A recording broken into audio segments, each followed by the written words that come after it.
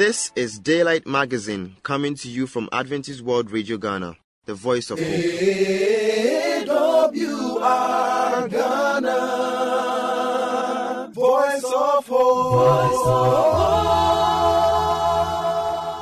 Today's Daylight Magazine has segments designed with you in mind.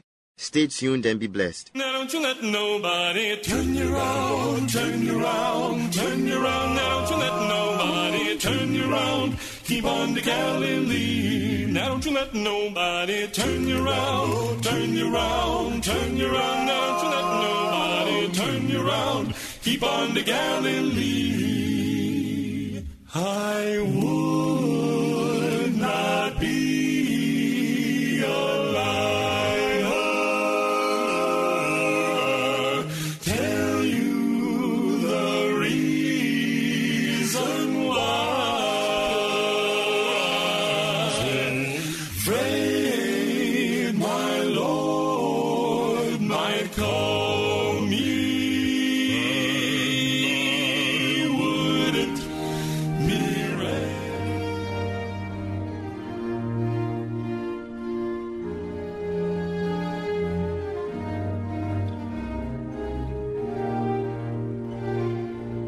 Hello, listener. Our devotion for today is entitled First Fruits of Victory Over Death. And the graves were opened, and many bodies of the saints which slept arose, and came out of the graves after his resurrection, and went into the holy city, and appeared unto many. Matthew chapter 27, verse 52 and 53.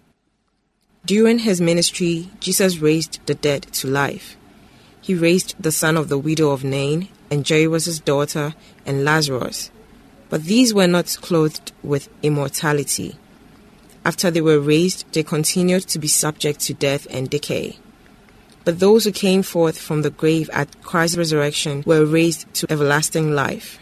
They were the multitude of captives who ascended with him as trophies of his victory over death and the grave. These went into the city and appeared unto many, declaring, Christ has risen from the dead, and we be risen with him. Some were terrified at the sight. They bore the most undeniable evidence not only of their own resurrection, but of the resurrection of the crucified Redeemer. After his resurrection, Christ did not show himself to any save his followers, but testimony in regard to his resurrection was not wanting. It came from various sources, from the 500 who assembled in Galilee to see their risen Lord. This testimony could not be quenched. The sacred facts of Christ's resurrection were immortalized. Those who had been raised were presented as trophies to the heavenly universe, samples of the resurrection of all who receive and believe in Jesus Christ as their personal Savior. They were a symbol of the final resurrection of the righteous. That same power that has raised Christ from the dead will raise his church as his bride and glorify it with Christ, above all principalities, above all powers, above every name that is named, not only in this world, but in the heavenly courts, the world above. Christ was the first fruits of them that slept. This very scene, the resurrection of Christ from the dead, was observed in type by the Jews at one of their sacred feasts called the Feast of the Jews. They came up to the temple when the first fruits had been gathered in and held a feast of thanksgiving. The first fruits of the harvest crop was sacredly dedicated to the Lord. As Christ ascends while in the act of blessing his disciples, an army of angels encircles him as a cloud. Christ takes with him the multitude of captives as his trophy. He will himself bring to the Father the first fruits of them that slept, to present them to God as an assurance that he is conqueror over death and the grave. Written by Ellen G. White. My name is Lois Amachimafo.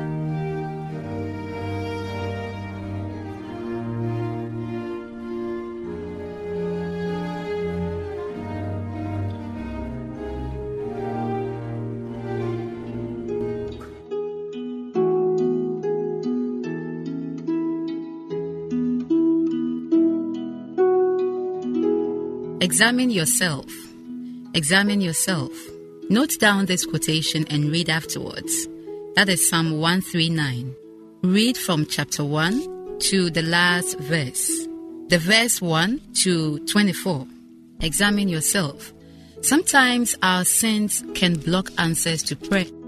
Let the prayer of the psalmist be one of yours. Search me, O God, and know my thoughts. See if there be some wicked way in me. Cleanse me from every sin and set me free.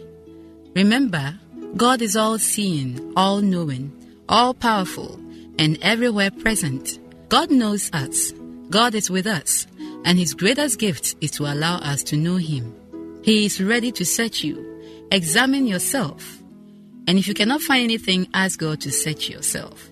And then ask Him for forgiveness so that your prayers will be answered. God bless you. I am Belle Dollar Bill.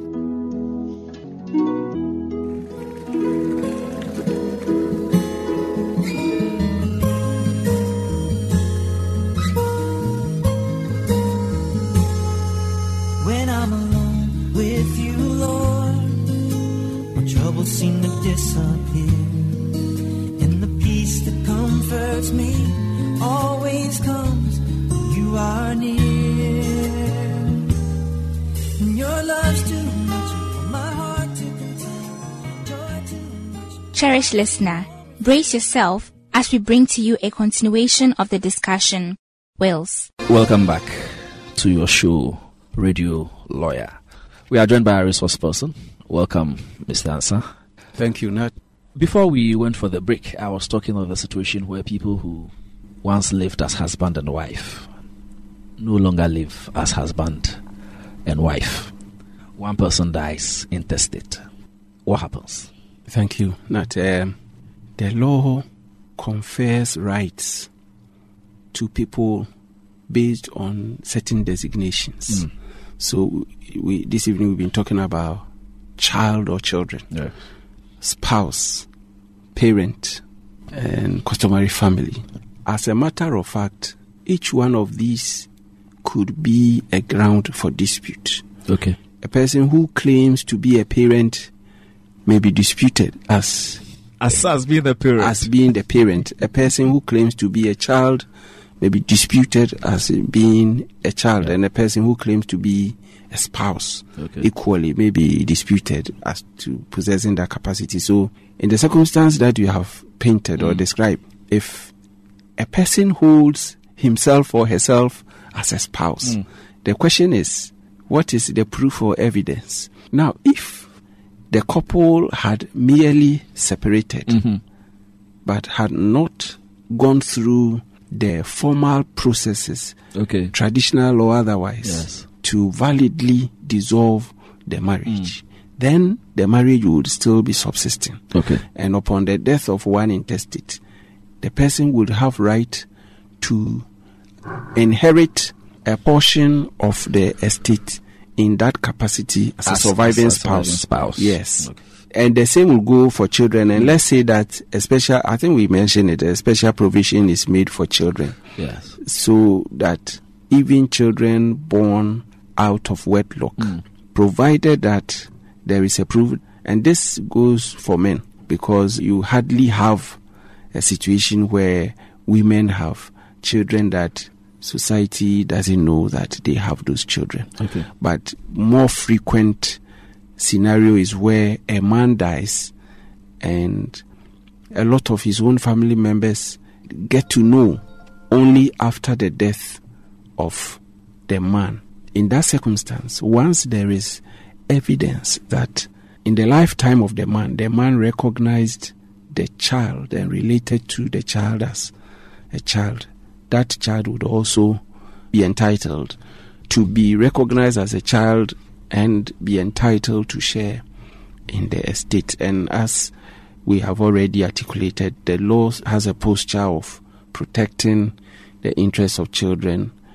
And I think the philosophy here is that the child must not suffer for the indiscretion of the parent. So even if that child was born out of wedlock, he's still a child. I ask this question because it is a very common phenomenon. A man marries a woman, or two people are married, and then for one reason or the other, they separate and stay at different locations. And the common thing that goes around is that, they are no longer together. 5-10 years, okay, one party dies. And then there is the general perception that, they were not husband and wife, and therefore, if to an extent, they would say that the woman should not even come to the funeral, the man should not even step the grounds where the funeral is being held.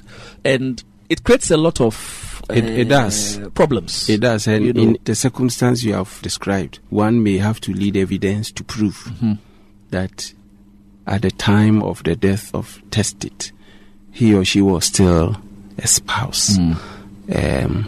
The proof that there was marriage in the first place, and the fact that that marriage was never dissolved. Separation per se is not equal to divorce. So I think that where there is a dispute, one may have to lead evidence to prove that there was in existence marriage and that marriage was never dissolved. Also, you mentioned a very important point. Sometimes, even where there is a validly subsisting marriage, upon death of one of the parties, the family may refuse to recognize the surviving spouse as a spouse. They may not permit him or her to perform customary rites that under custom ought to be performed by a surviving spouse upon the death of the other party. That in itself would not, and I have been involved in situations where posters announcing the death of the person will be prepared and certain names will be omitted. Yes. And sometimes different parties will prepare their own posters. All of that will be after the fact. Those ones by and themselves will not be the proof. It will be what happened before the death. So I know these things happen. But yes. Not long ago, I was talking to somebody, and her beef really was that she had a child with a man. The man already had a wife, and I think he had children with that person. And then the man also had some other woman somewhere. And then the man died. Now, the house in which they were staying belonged to the man. After the death of the man, the family people have come. They say she should check out of the house. And she didn't understand why they were asking her to check out. Looking at it from a purely social point of view, you would say that there is a certain level of injustice. But I asked her one question, whether the man performed any customary rites of marriage. And she said no. Now, in a situation like this, how does the law look on such a person? I think the woman can make a valid, strong claim on two different grounds. In the story you narrated, the woman had a child with the man. And in fact was staying with the man for a while until so earlier we say that if a man was survived by only a child, for example, without a spouse, and at the time of his death he had only one house, then the household chattels and that single house is inherited wholly by the surviving child. But in this instance, the man has other children and other women. Other women he married. The first one he married. And the marriage had not been dissolved. So that is very common. Statistics show that a lot of what you describe as injustice, abuses, occur in informal marital situations. People who just common law marriage, if you like, consorting. Yes, they just agree to stay together without performing any formal rites. A lot of the abuses that occur in spousal relationships occur in those kinds of situations. And if you are a woman and you are living in that kind of situation, you must be aware that you could face difficulties eventually upon the death of the... I mean, we must put it bluntly, because if the man had a wife and marriage is estranged, or the relationship is estranged, but there has not been a formal dissolution, and you go in and squat there and you take charge, you are not a wife until rites are performed. There have been a situation where a distinction has been made. Much earlier, sometime last year, when we were talking about marriage and incidents, what would make two people operating together be described as a married couple. Married couple. Yes. A court in Ghana had ever ruled in a situation where even though formal custom had not been performed, but at different times, family members had recognized and invited a man to perform rites as a husband. Yes. And then when the woman died, and because of what was involved with the estate, the family member suddenly said they didn't know the man. Yeah. The law went on the side of the man to protect him. But that's very isolated. Normally, under the circumstances you have described, if you are not a wife, you are not a wife. Okay. Yeah. We'll take a break. When we come back, we'll look at a very interesting situation. We'll see. You just listened to a discussion on the topic wills. A continuation will be brought to you later. So I dance, the rain on the roof. Tell my soul that my spirit's on the loose. Don't know if anyone will understand. Feels like an angel's got a hold in my hand. So I dance. For any enquiries or contribution, you can contact us on +233 244 673528 or 0244 235017, or email us at radio@vvu.edu.gh, or through the postal address Adventist World Radio Ghana, P.O. Box AF 595, Adenta, Greater Accra Region, Ghana. AWR Ghana, Voice of Hope. Take a little time to talk to the Lord. Take a little time to talk. All right. Yeah. Take a little time to talk to the Lord. Take a little time to talk. Oh, a little talk with Jesus makes it right. Take a little time to talk to the Lord. A little talk with Jesus makes it right. Take a little time, all right. In troubles of every kind, thank God I'll always find that a little talk with my Jesus makes it right, all right. How well do I remember when I was a sinner, For me, Calling for you and see on the portals, he's waiting and watching. Friend, you are welcome once again to the program Moments of Truth. I am your pastor, Ebenezer Quay. We have been looking at the topic Hope in the Den, as we look at our general theme, Hope in the Midst of Hopelessness. And as we continue with this series, pay particular attention, and God will bless you. Let us pray. Thank you, Heavenly Father, as we continue with this presentation. May you bring hope in the situation of my friend, my listener. Lord, speak into our lives. Let heaven be on our side, and let all things be done according to your grace. Touch me with the Holy Spirit, and use me to speak at this time. In Jesus' name, Amen. We have been looking at the dream of Daniel in Daniel chapter 7. And we said that he saw a dream in which he saw 4 wonderful beasts and also a judgment scene. His vision parallels the dream of Nebuchadnezzar in chapter 2, which Daniel interpreted to him. But Daniel's old dream in chapter 7 comes with some details. This is the man Daniel. But in spite of these vital and significant qualities, he had his own enemies. Daniel dreamt in chapter 7. He saw beasts. But Nebuchadnezzar, in chapter 2, he saw an image. And we said these dreams have commonalities. They are parallel, and yet there are some details in Daniel chapter 7. A dream which Nebuchadnezzar couldn't remember. Yet Daniel was able to show him the dream and also its interpretation. If we compare the dream of the image in Daniel chapter 2 and the beasts in chapter 7, this is how it goes. The head of gold is the same power as the lion with 2 wings. The chest and arms of silver is the same as the bear with 3 ribs in its mouth. You remember that the bear has 3 ribs in its mouth and also raised on one side. This represents the 3 powers it has to conquer in order to become a world power. And these 3 powers were Egypt, Babylon, and Lydia. And indeed, Medo-Persia conquered those nations according to history before coming to the world stage.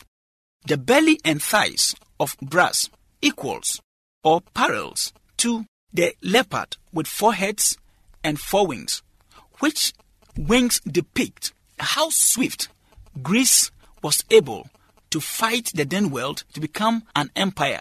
The 4 heads represent the 4 generals who came after the demise of Alexander the Great. These 4 generals were Cassander, Lysimachus, Ptolemy, and the other one. Friends, God's word is truth, and what God has said shall surely come to pass. The legs of iron also parallels the terrible beast which had 10 horns and an iron teeth.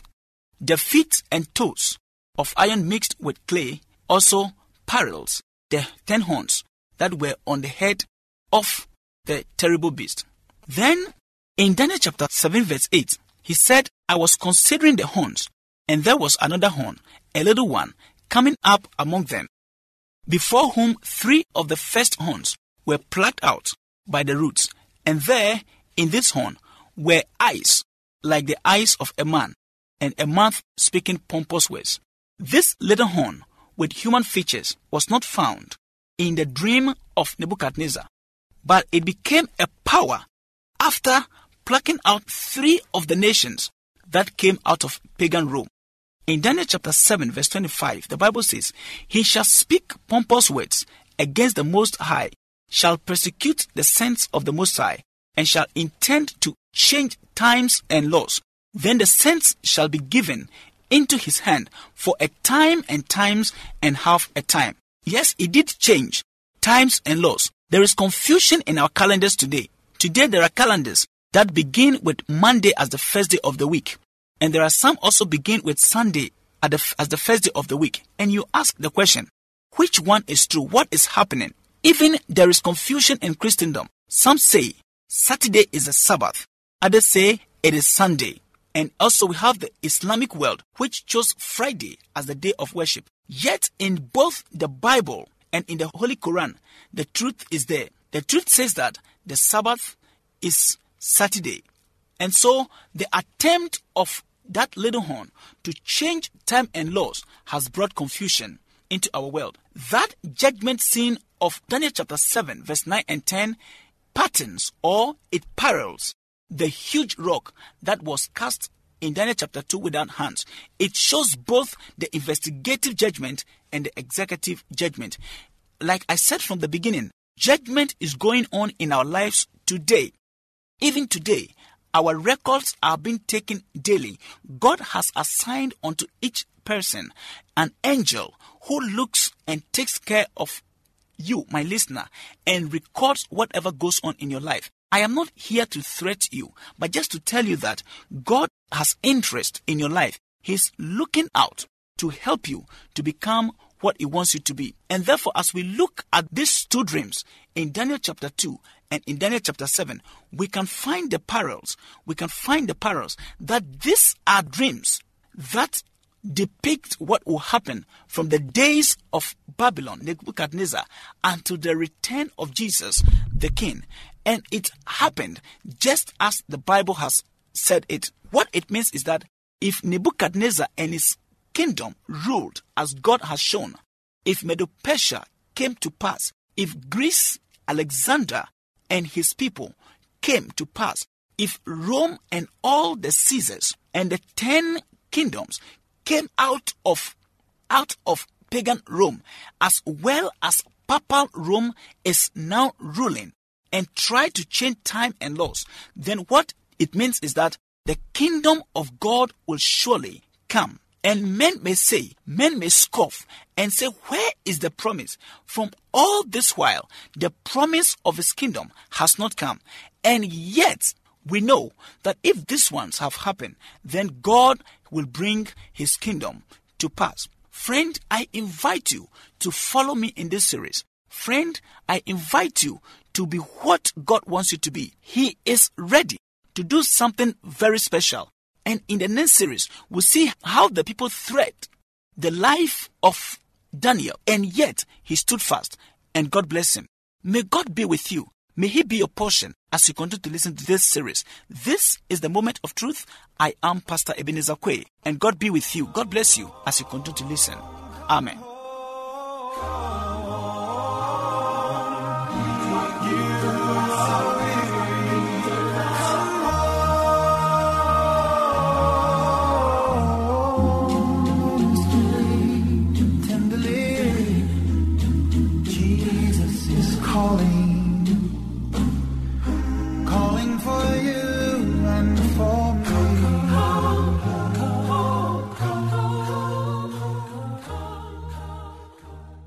Thank you very much for staying with us. Once again, you can reach us on +233 244 673528 or 0244 235 017, or email us at radio@vvu.edu.gh, or through the postal address Adventist World Radio Ghana, P.O. Box AF 595, Adenta, Greater Accra Region, Ghana. We will expect your feedback. AWR Ghana, Voice of Hope. I believe today's magazine has been a blessing. May the good Lord's hand be in your life. Amen. Remember to tune in same time tomorrow. Bye for now.